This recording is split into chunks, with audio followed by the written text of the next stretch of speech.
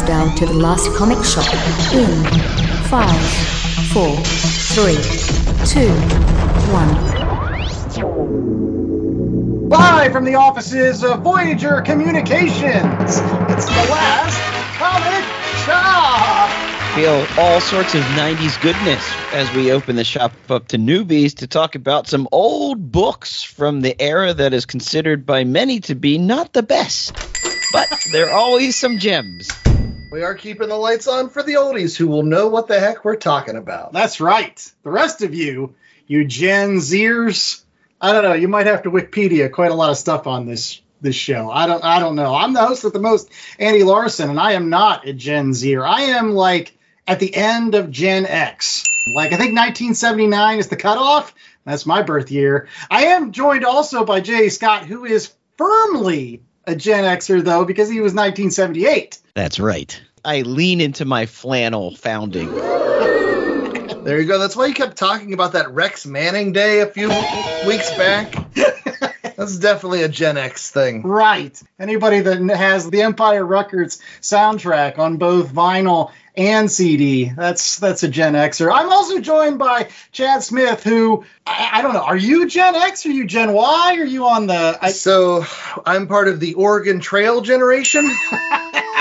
Where we are the bridge between the millennials and the Gen Xers. Okay. We know what it's like to go to school both with and without the internet. We've been to libraries before and used the card catalog. We've also done our research online and have a handle on some of the technology. Wow. Yeah. So you're like the bionic generation. Like, you get the best of both worlds. That's it. That's me. That's it. The best of everything. The best of everything. It's the year of Chad.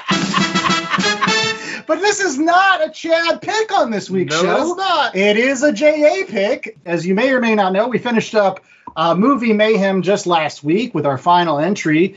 And before we get into other movies, given it's the summertime, so we've got things like The Flash and Blue Beetle and maybe Teenage Mutant Ninja Turtles. The jury's still out on whether we're going to cover that or not. But what? Why are we going to cover that? It looks so fun. We have so many things to do. We've got con stuff to do.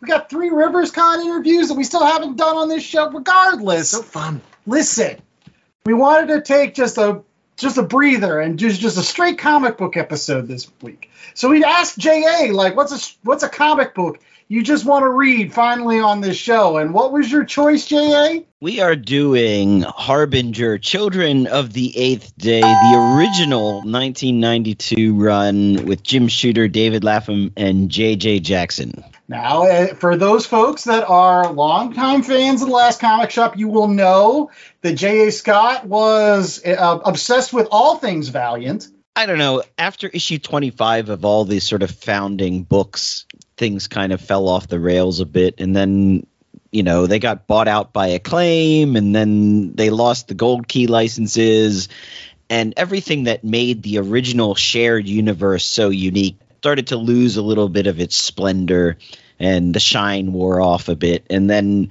it became just another comic book retread. It wasn't that different from a Marvel or DC at that point. So the uniqueness that Valiant had captured, lightning in the bottle in that early 90s original runs of a lot of these books, I thought fell off. But then they came back when they started reintroducing titles after Acclaim, I think, sold it. Valiant's got this weird legal history. It moves around a bit. But, I mean, a lot of the stuff that they did in the 90s, they can't do now because they don't own all the licenses anymore. Yes. So my question for you as the Valiant guy, because I grew up, I was more enamored with Image because I was just looking at the pictures. So ask me about the early Image books. I got you.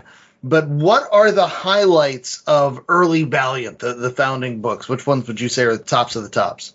Obviously, Harbinger, if you like your X-Men sort of mutant teenager type. The Barry Windsor Smith created Archer and Armstrong, arguably the best buddy book around from the 90s, where you've got this Hare Krishna monk and this old immortal drunk walking around the world trying to fix things and be good, but at the same time getting into all sorts of hijinks. You've got the Eternal Warrior, this man who just fights for righteousness throughout history and throughout time, never dying. His hair always growing. I remember him. Yes. Gilead upon. And then I loved the Gold Key characters that they brought in. Then they made them feel like they belonged within this universe in Dr. Solar, who created the Valiant universe. And that's what the whole first 10 issues of Solar Man of the Atom is about.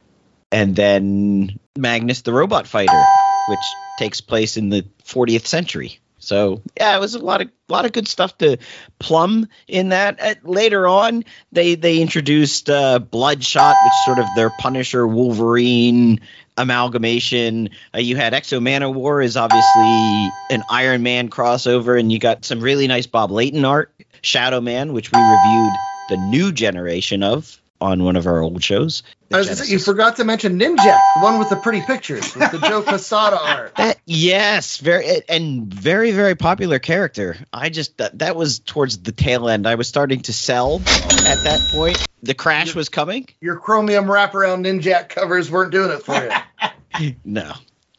Well, one thing that we hope does it for all of our Last Comic Shop fans is our weekly polls. I'm hoping that you're still checking them out. And it's been a long time since we did a poll recap on one of our shows. So I thought that it would be a good opportunity on this week's show, since we're taking a little breather in between movies, to go ahead and get one of those recaps of some of our weekly polls. And again, you can find these maybe still on Twitter. It's dicey sometimes. As of this recording, we can still post polls. We never know. Could change next week. Who knows? Maybe Twitter has exploded and is just a simpering mess of servers somewhere in Arizona. So make sure that you're checking us out at least every Thursday to see if we've got one over at Last Comic Shop on Twitter. But go ahead, J.A., what's our first poll on this week's show? So our first poll is, who is your favorite insane supervillain? Ooh. I forget what the genesis of that poll was. It was around March Madness, but I forget. We had the Madness. Oh, right. The madness. The madness part of March Madness. A little bit too on the nose, maybe. I don't know. So the choices were the Joker, Carnage, Two-Face, and Green Goblin. Green Goblin gave the Joker a bit of a run at 23%, but the Joker, 65. You're going to go with the Joker. Wow. He's got his own movie. He's been played by Cesar Romero. So I didn't vote for the Joker. I voted for Green Goblin. I think Norman Osborn and even Harry at times, both of them were unhinged for different reasons. And I always thought they were more menacing because they weren't completely batshit. They were also nefarious, which was nice. Like, I dug that. Chad? Yeah, I'm with you. The Green Goblin, in particular, the Harry Osborn version of the character.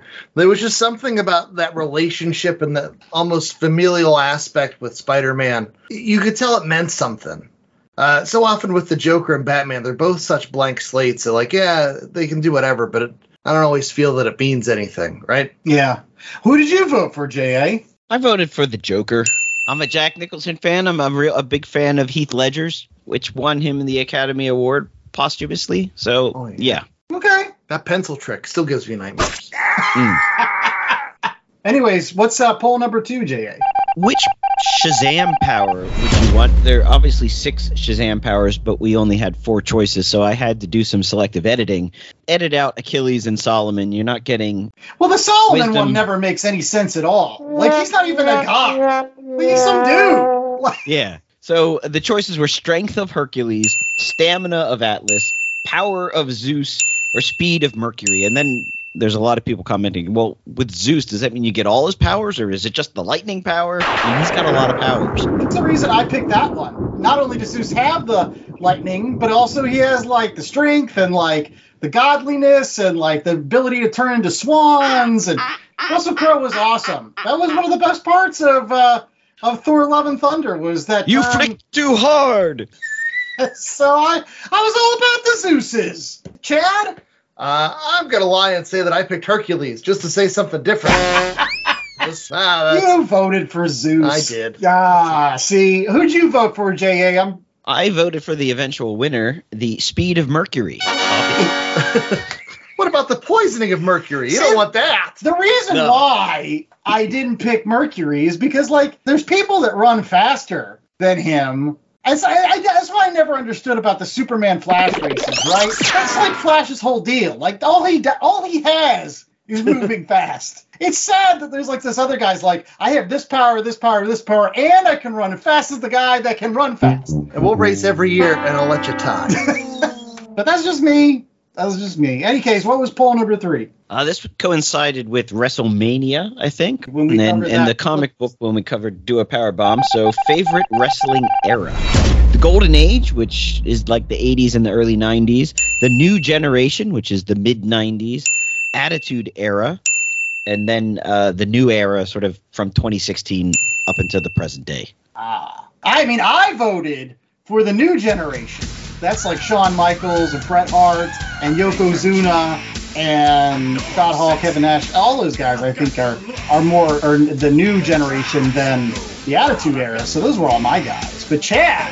Well, I was torn because I grew up in the 80s, and I loved me some Hulk versus Rowdy Roddy Piper, Junkyard Dog, and George Andre the Giant. Yeah, all of those were great. But then whenever I went to college, my roommates and Andy and everybody is like, no, you got to watch this other stuff. And I was like, all right, I'll root for this guy with the long sideburns that thinks he's Elvis. Turns out that was The Rock. And then it sparked like a 10-year fascination with pro wrestling. And the Attitude Era was just so fun and crazy. You never knew whether somebody was going to come out in a beer truck or a milk truck, just like the beer truck, or make references to other trucks, or throw people off bridges. You never knew. So I went with the Attitude Era. And that was the eventual winner, right? Oh, by a landslide, 56% of the vote. The Golden Age had 31% of the vote. Yeah, New Era, which is like 2016 till now, only 3%. And the New Generation, which I also voted for, mid-90s, only 9%. So I was going to ask if you had a horse in that race. Well, I mean, I like Bret the Hitman Hart and the Heartbreak Kid. Those are my guys. So, well, what was poll number 4? This coincided with somebody's birthday. So I had to discount that 1 year in 1979 that makes you almost Gen X, and said, what's your favorite comic book decade over Andrew's lifetime? Was it the 1980s, the 1990s, the 2000s, or the 2010s? Okay.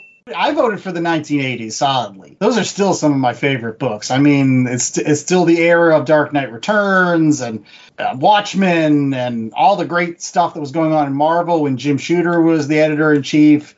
Like, that's all the good stuff. Chad? I'm going to bring great shame to the podcast and admit that it's not the 90s is my favorite era, nor is it the 80s when all those great books came out. It's the 2000s when they started decompressing the storytelling. And boy, that's what got me back into comic books, when they started telling stories aimed at me as an adult.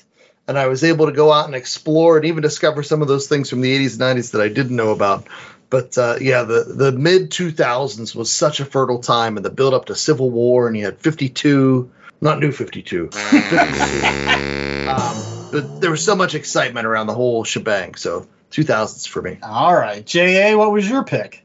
My pick was the 1990s for the exact same reasons you had for the 80s. You had Jim Shooter doing his thing at Valiant. That being said, it was the decade when I probably spent the most on comics. It's definitely the decade when I made the most on comics after I sold them all. The 1980s was the eventual winner at 49% of the vote. Right. 90s came in second at 32, 2000s 11%, 2010s 8%. So it was a sliding scale down all the way. Okay. Well, we have one more final poll to go over before we get into that book that is from the 90s. So what was our fifth and final poll for this recap? So who is your favorite comic book archer? It was essentially Green Arrow, Hawkeye, or two people that I needed to fill out the poll with in Danny Moonstar and Yondu. But you didn't pick Shaft from Youngblood? Yeah, come on, man. You gave Chad the Shaft? I did. The reason why Danny Moonstar and Yondu have strings on their bows. Chef was so badass, he didn't need a string. Exactly. He used his mind. He just imagined one. It was like his force of will shot the arrow, not anything else. In any case, yeah, this one was easy.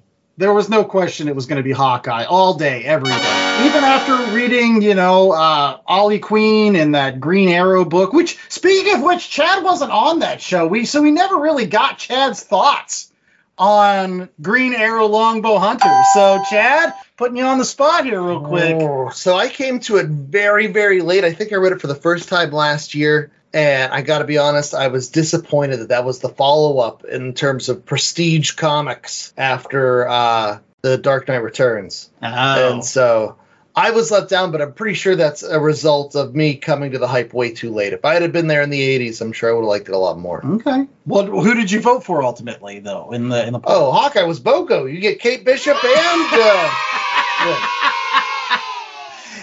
J.A., did you also vote for Hawkeye? Make it 3 for 3? No, I voted for my girl Danny Moonstar just so she wouldn't feel left out. Danny Moonstar and Yondu came in at like 8% each. Hawkeye, winner at 46 to Green Arrow's 39%. Hawkeye was winning for a long time, and then there was a little late surge for Green Arrow. I thought he was going to catch Hawkeye, make it at least a close photo finish, but no. Hawkeye just had too much of a lead in the end. And nobody voted for Yondu. Hey, Mary Poppins, y'all. Yeah. I will say, I do like Green Arrow's role in the DC universe and all of the out-of-continuity stories. That orderly guy who just comes in and cuts everybody down at the knees or whatever. But that's our comic book polls. Make sure that you're checking us out sometimes on Twitter. Sometimes we've got them. Sometimes we don't. I don't know. It's a weird world nowadays with the Twitters still. So regardless, we've got another comic book review coming up for you right after these commercial breaks. It is Harbinger, issues 1 through 7 plus a 0. Because that's what Valiant liked to do. The coveted 0 issue. You had to send in like little coupons. Stay tuned. We should get coupons. We already said BOGOs. Now we need coupons. Hey, it's Mikey Wood, frequent Last Comic Shop guest and collector. And as a collector, I'm always in need of boards, bags, long boxes, and more to house all those comics. That's why I use promo code LCSPOD to get 10% off my orders at bcwsupplies.com. Not only does it get me a discount on BCW's already low prices, but I know using LCSPOD at checkout is another way I can show my support to the Last Comic Shop podcast and their continuing mission to bring fans together under that big comic book tent. So if you're in need of comic book supplies, head out to bcwsupplies.com and use promo code LCSPOD today. That's LCSPOD.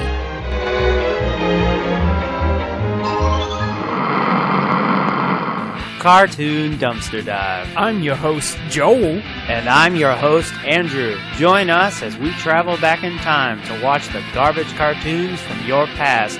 Will you remember them? Maybe. We painstakingly watch every episode of these cartoons to remind you that, hey, some things belong in the past. Our pain is your entertainment. Thanks for tuning in. All right, we're back with more of the Last Comic Shop, and it is now time for our Read Pile Review. Yes, where there isn't a movie about Harbinger, but it's been optioned. It has been, but we still have a comic book review.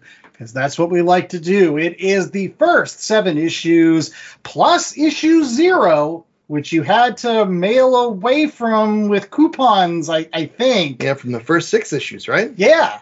I believe it also came bagged if you got the Harbinger trade paperback, which that's how I got the original issue 0. Was it the blue cover or the pink cover? Because the pink cover is the highly sought after. I think I had the blue cover, of course. There So you go. not the highly sought after, the very expensive. Well, I mean, for a while, it was probably it's stratospheric. All the books. I mean, Harbinger 1 was selling for like $150 at one point, I think. Right, yeah. No, I think you could probably get it in a buck bin now. During the heyday of Valiant, when Wizard was coming out with its top 10 books for the speculator market you needed to buy, like Valiant was always topping that. Like Harbinger 1, Magnus the Robot Fighter 1, Solar Man of the Atom #1, Shadow Man, all those books. First Master Dark, like, oh, you need to get that issue. And just like, all right, whatever.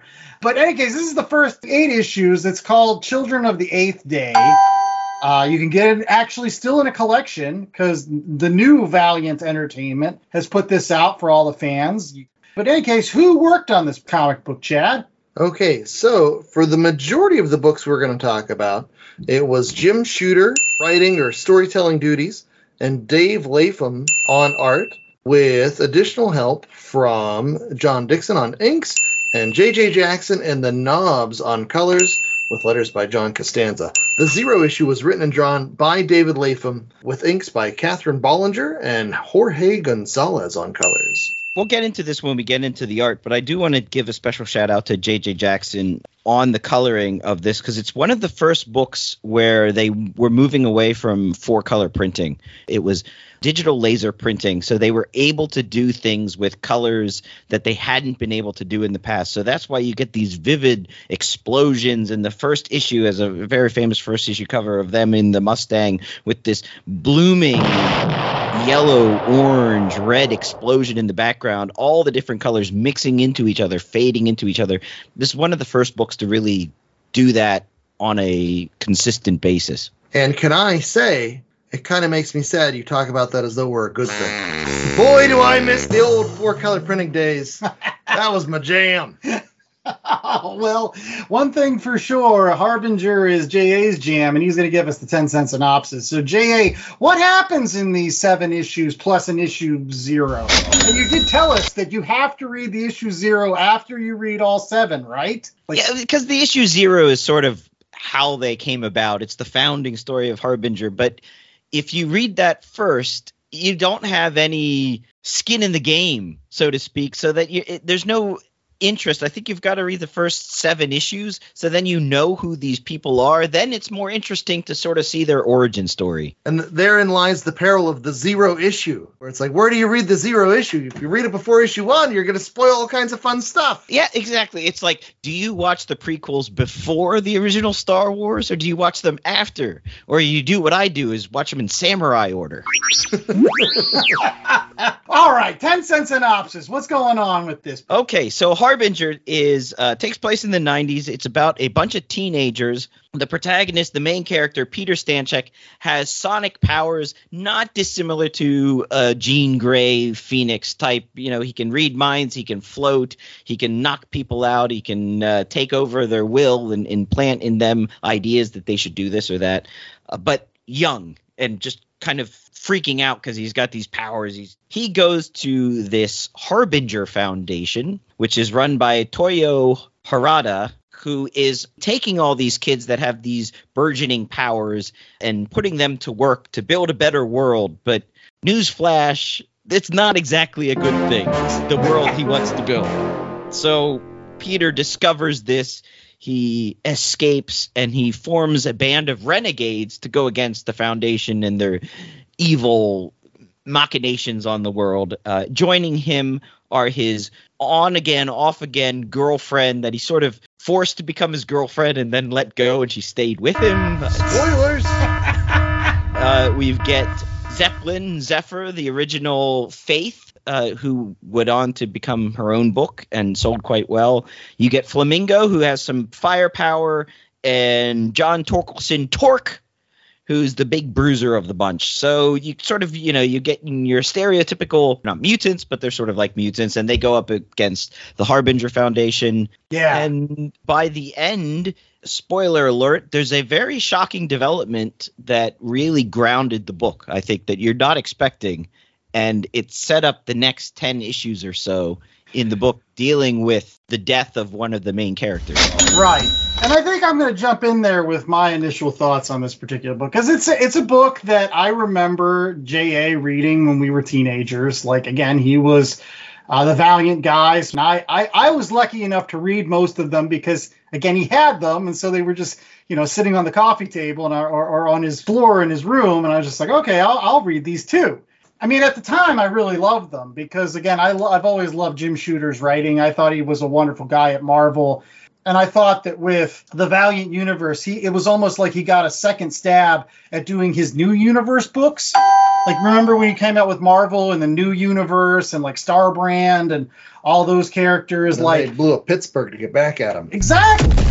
And so, like, with Valiant, he had an opportunity to make another shared universe starting from scratch and, using Solar to create the whole universe and things like that. So I was really enamored with it, especially leading up to Unity. But now, in retrospect, as an older man and coming in and reading this a little bit, especially in the years that have occurred since this series ran, right? We have now been like 2 decades worth of decompressed storytelling, right? It takes like 20 issues to get to a certain point.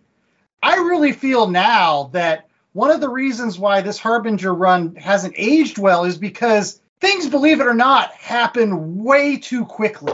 You mentioned the fact that one of the main members of Harbinger dies by issue 6. And sure, it's shocking, but like, we barely got to know this guy. Like, we barely got to care about this guy. And his name was Torque, so it was really hard to care. Right, he finally started getting some character development, and then all of a sudden, he's dead. And, like, I get it how that springboards the rest of the team in the aftermath, and there's a really good issue where, like, they want to see their friend buried. But, like, they keep on talking about they were a family or whatever, a found family.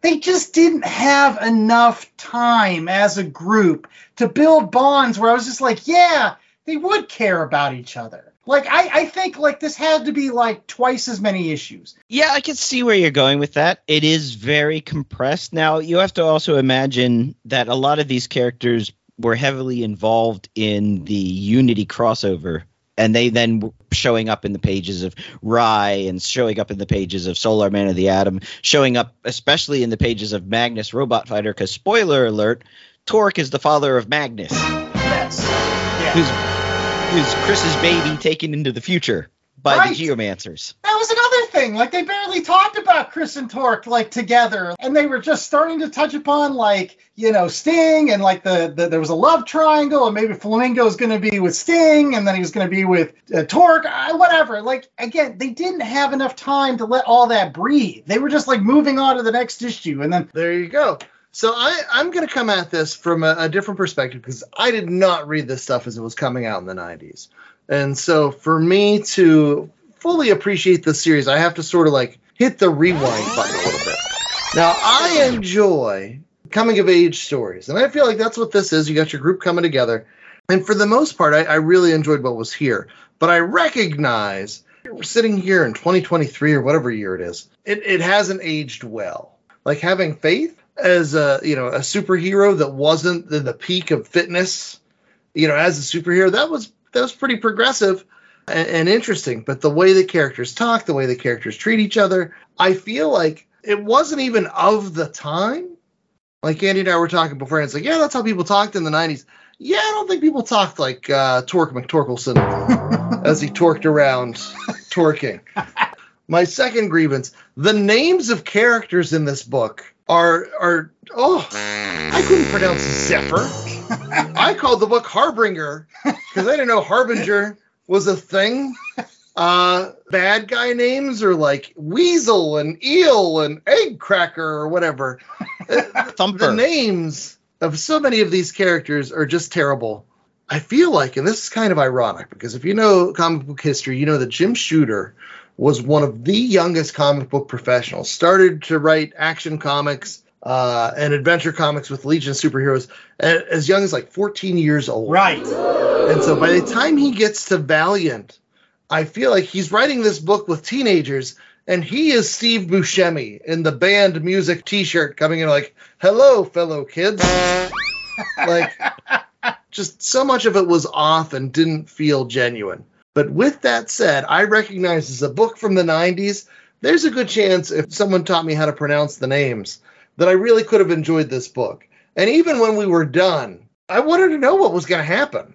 Not enough that I was willing to go out and read the issues, but I gave it a quick Google and like, I don't know. All right, I'm going to But I did enjoy what was here, understanding like, okay, these references are dated, but it's certainly of its time, but that doesn't mean it was bad. So you guys are both wrong. You're all wrong. I love it. What really drew me to the book in the 90s and why I think it still stands up is its contemporaries at the time. You had sort of overemphasized, over musculature. You think of everything coming out of Image at the time, or even everything out of sort of the main two, the X-Men books, DC books. Everything was super muscular, almost to a point of fetishization.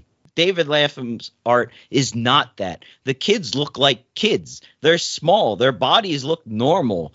They look like normal people. And that's what drew me to it. the art and the storytelling was about like more normal kids going through things. Yes, they sometimes talk like adults think kids talk, or it's a teen movie where everyone is a teenager is played by like a 24-year-old. Right. It's all Luke Perry's. Yes, but I thought it was more relatable, especially in the 90s when I was reading it the first time. You can see yourself in some of these characters because they look like you or look like me. You know, they're normal body sizes. You mentioned Zeppelins. She was a Star Trek geek and a Star Wars geek, and she was chubby and she flies. And they would make fun of her, and that became a thing, and they addressed that a bit. It is very compact storytelling, as Andrew said. I think that's because they had all these great ideas, and they were just almost too quick to roll them out. Maybe unintentionally seeing sort of the end in sight already. I do want to kind of comment on that. I think that was, in retrospect, one of the biggest problems with Valiant is that everything was just building up to Unity, right? It was like Jim Shooter knew what his plan was for this universe, and he was so interested in getting to that finish line. It takes you like decades to sometimes get to those finish lines. You can't do it 2-3 years. And maybe when you're a startup company, maybe you don't have the benefit of like a fan base that would wait around for some of these ideas to blossom. So maybe you're just like, well, I got to throw in as much as I can. One of the most interesting ideas in this whole book, in the second reading, part of me thinks that like nobody has powers except Harada and Sting. And Harada and Sting actually give everybody else their powers by like changing their brains slightly so that they all of a sudden have powers. That would have been a fascinating thing where like there's actually two guys that actually have the ability to grant superpowers to other people based on their wishes or whatever, or their dreams of what they want. And so they go into their brains and like reconnect things and like, okay, now you have a power because I wanted you to have one. And they hit around that, but I was just like, maybe they should have done more of that. Well, don't forget, going back to some of your other points, Valiant ousts Jim Shooter in 1992. So he never really gets to take the things to that next level. But I was going to say the modern day equivalent is the MCU, where there's the build up, you get the Avengers Infinity War and Avengers Endgame, and then what's after that? It's really hard to jumpstart that again and repeat that process. Right. Yeah. But to Chad's analogy, it's kind of like having the MCU, and then all of a sudden after Endgame, they just fire Kevin Feige, and they're like, now you really don't have anybody. Not only do you not have any ideas for where to go, but you don't even have the guy steering the ship anymore.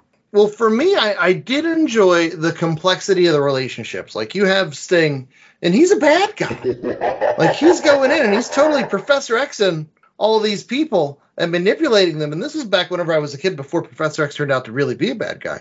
And I'm like, whoa, that's crazy. And you see that, and then just the relationships between the kids. Like, you can tell it's messy. You know, there are crushes, the soap opera elements I thought worked. Even though the way that it happened was kind of clunky. Yeah, and I will say that I think my favorite issue of this entire series actually was Zero.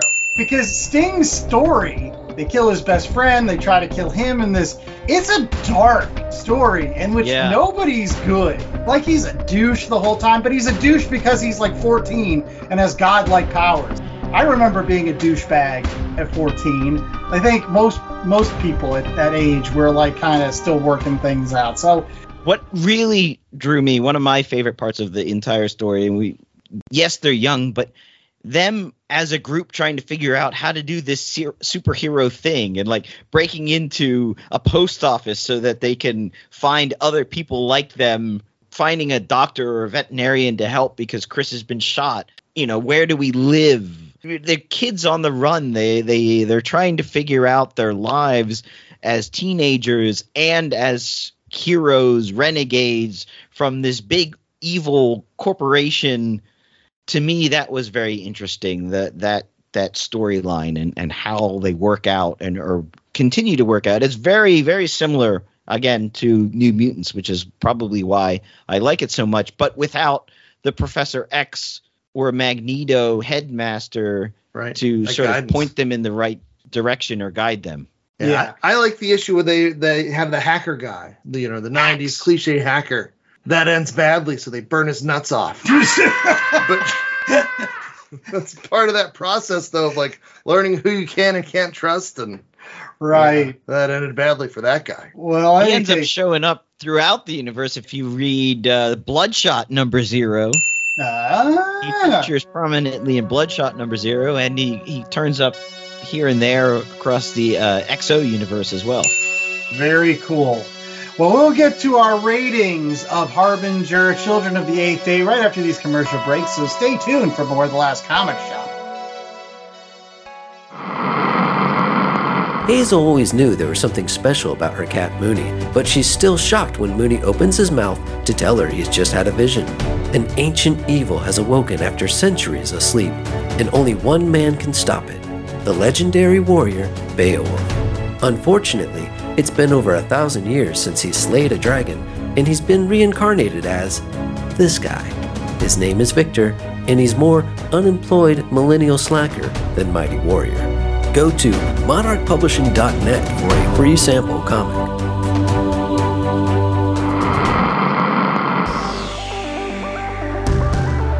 Hi, and welcome to The Capsule Life, a show for the most casual and dedicated fans of comics and a member of the Comic Watch family. I'm your host, Sean. Join me and discover what the world of comics and graphic novels have to offer.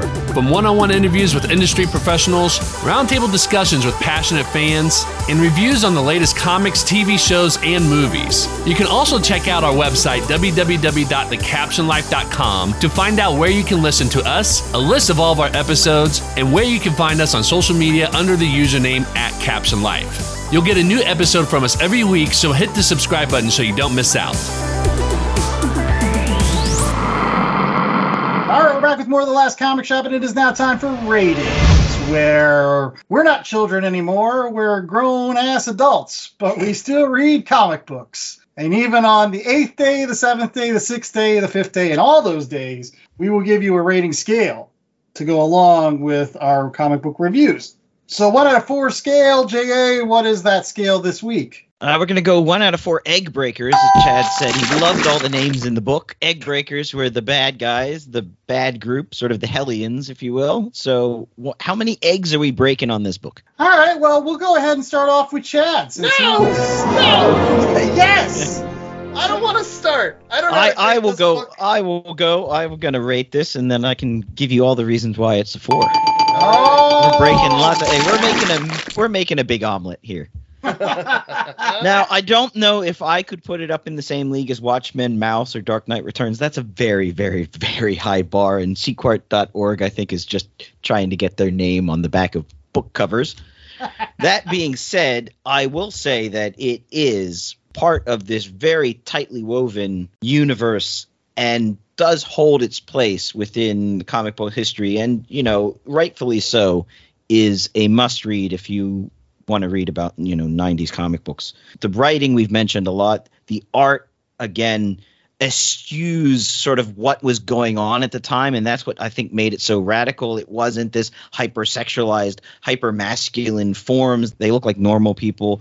And then the coloring by J.J. Jackson, able to take advantage of new printing technology to really bring a subdued yet very complex color palette to the book, all turn it into a 4. I think it started to wane a bit after they kicked Jim Shooter out. Definitely probably the high water mark for the entire universe was the Unity and then sort of post-Unity. It was nice to revisit again. Sometimes you can go back to your childhood, and this is one of those occasions where I could. Well, I'm going to be the opposite side of this coin. I think I'm going to give this a 2. This is an average book, and it's one of those things where I shouldn't have gone back to my childhood. I won't lie, I really love the Valiant universe, and if J.A. had recommended that we read the Valiant Unity Saga, I would have, of course, said that was a 4, because that storytelling really does hold up. But this, I just have to say, like, now in retrospect, they left just way too many good ideas on the floor. I mentioned the fact that, like, it would have been super cool if Sting was the one that was implanting powers into people. But, like, even things like we're talking about the egg breakers, right? Like, you really never get a sense of, like, why the heck they should care about Harada and his mission. They're just like these nameless goons that show up, have terrible names, Yeah, they're not beat nameless. up Their names people, are and then horrible. like just die. Like there's supposed to be one guy that's supposed to have like this rivalry with Torque. I couldn't have told you who he was compared to all the other people that were just nameless jabronis that showed up. And that's not to say that there's not great stuff that came out of Valiant. I just don't think this one holds up as well. I would have rather read Unity. I would have rather read the first 10 issues of Solar Man of the Atom. I really would have loved to have read Archer and Armstrong or Eternal Warrior, or even the first 7 issues of Rye. That's a great run. Harbinger, no. Just too many wasted ideas. Chad? Yikes. Okay. So my heart goes out for J.A. because I know I've been in his version of the chair where there's something that you care about and there's something that you love from whenever you were young. And because you cared about it and loved it when you were young, that makes it special. And I totally get it, dude. I can understand why you're giving this a 4. With that said, for as many like positive aspects as there are to this book, Faith is a positive. I thought some of the soap opera elements were really fun. Each of those things is canceled out by something else that didn't click for me. Like, I'm not rooting for Torque really ever. He's always kind of a jerk.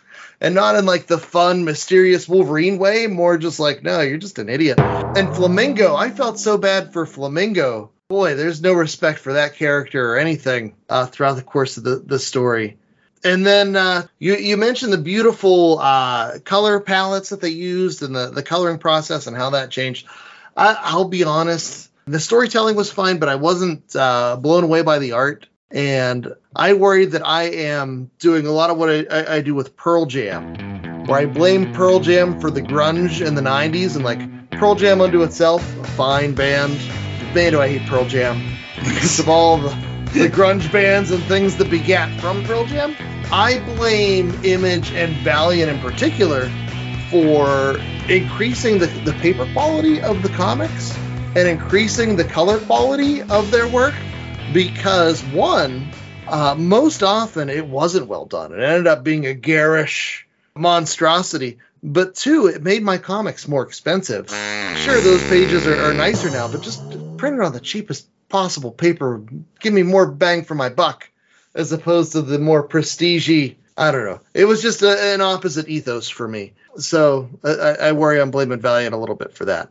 But like I said, it wasn't bad. If I was reading this as an 11 and a 12-year-old, I could see getting hooked on it, even though Torque is obsessed with butts and butt-based nicknames, and that was off-putting. I'm going to go a 275, where I can see the potential there. And I mentioned to Jay, I don't know if I said it on the show, when I was done with this, I really did want to know what was going to happen next. I wanted to know, does Sting get his comeuppance? But I wasn't so interested that I was going to go out and track down the next couple issues. Well, okay. Well, what I'm hearing is that you guys just want to read some more Valiant, just maybe something different. So we'll have to revisit. Anytime you want to read the Unity Saga, that's a show I can get behind. One of the best crossovers in comic books, bar none. So I'm all about that. But some other things I'm all about are this week's recommendations. Yes, you can pick up Children of the Eighth Day in a nice hardback version, as J.A. has.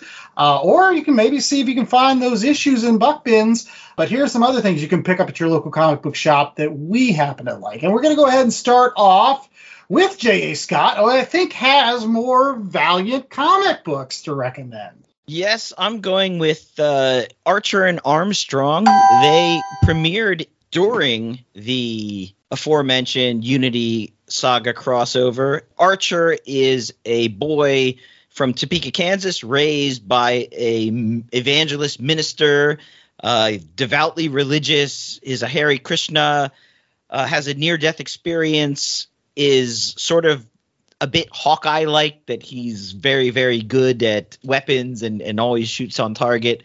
And then his counterpart, Armstrong, is a drunk and a lout and immortal. So the two of them get together and they go adventuring across the Valiant universe. Yeah. Armstrong's brother is the much more serious Eternal Warrior, and they come together sometimes.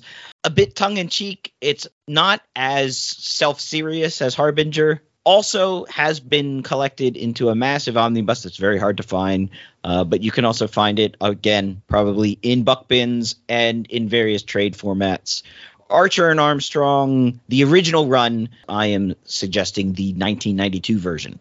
Oh, well, I could also say that the Archer and Armstrong version that was released in the Valiant Entertainment reboot in the 2010s is very good. It's done by one of our favorite writers, Fred Van Lente, and that's really what got me hooked back into Valiant in the 2010s, was reading his run on Archer and Armstrong, which then begot me going back and revisiting Eternal Warrior and stuff like that. So, yeah, that's another good run if you can find it. And one little thing also nice about the whole shared Valiant universe where everything is a bit like Skywalker, everyone's related to everyone. Archer ends up marrying Flamingo.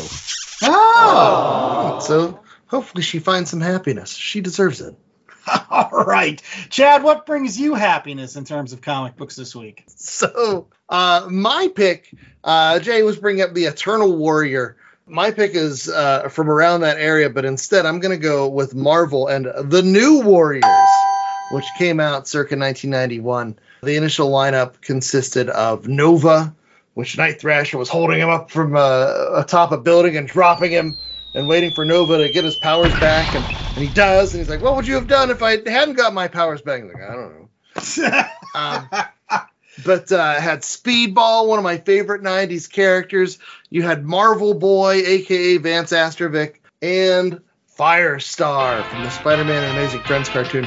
And they came together to be sort of like a Young Avengers generation before the Young Avengers were a real thing.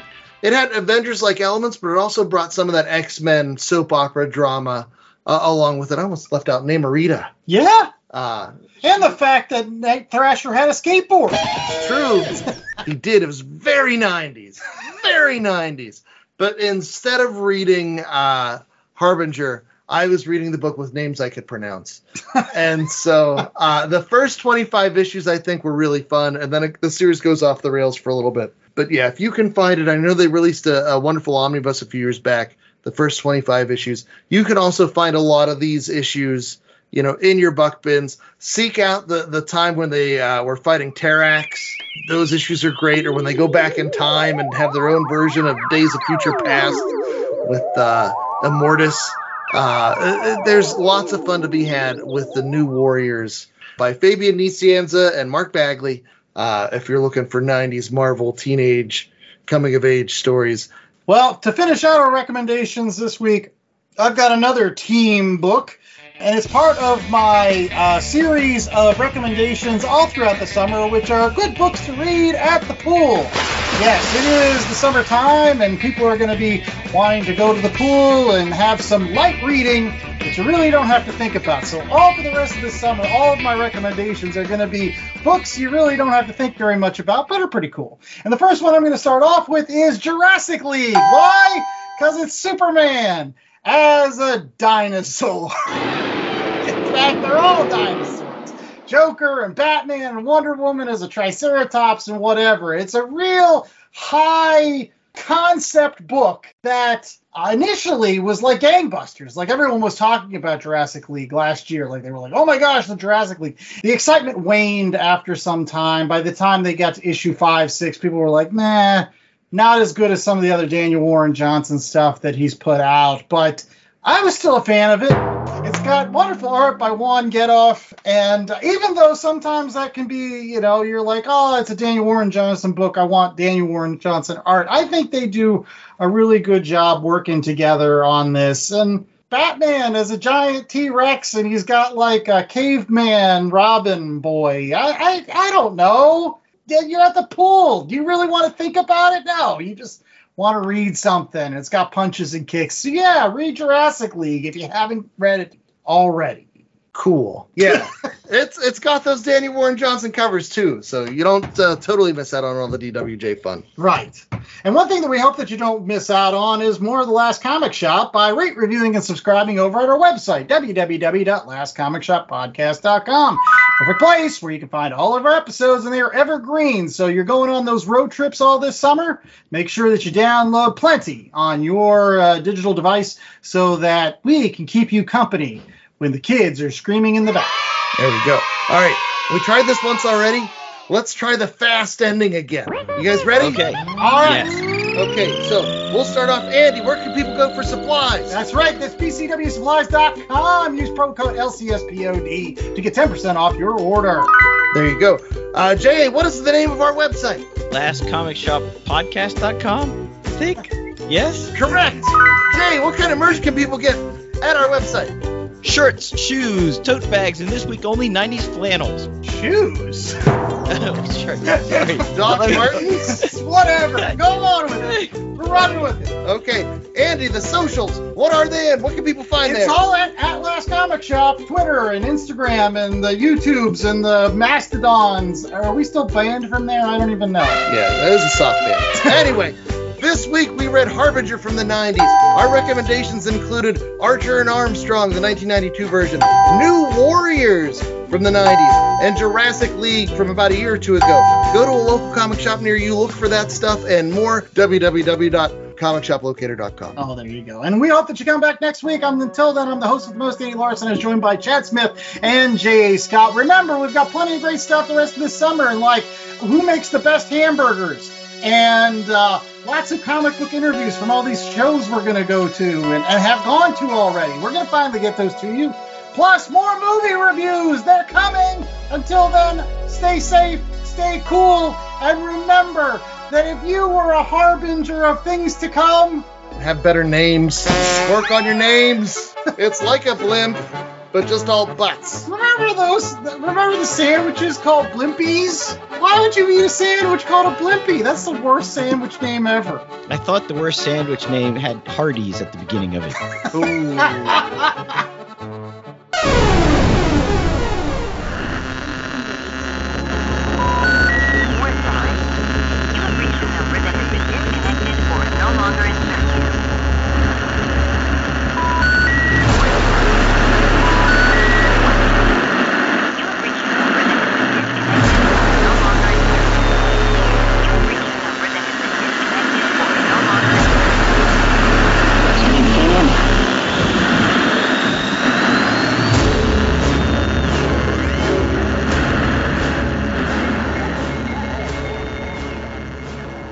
The Last Comic Shop was a 2023 Black Angus production.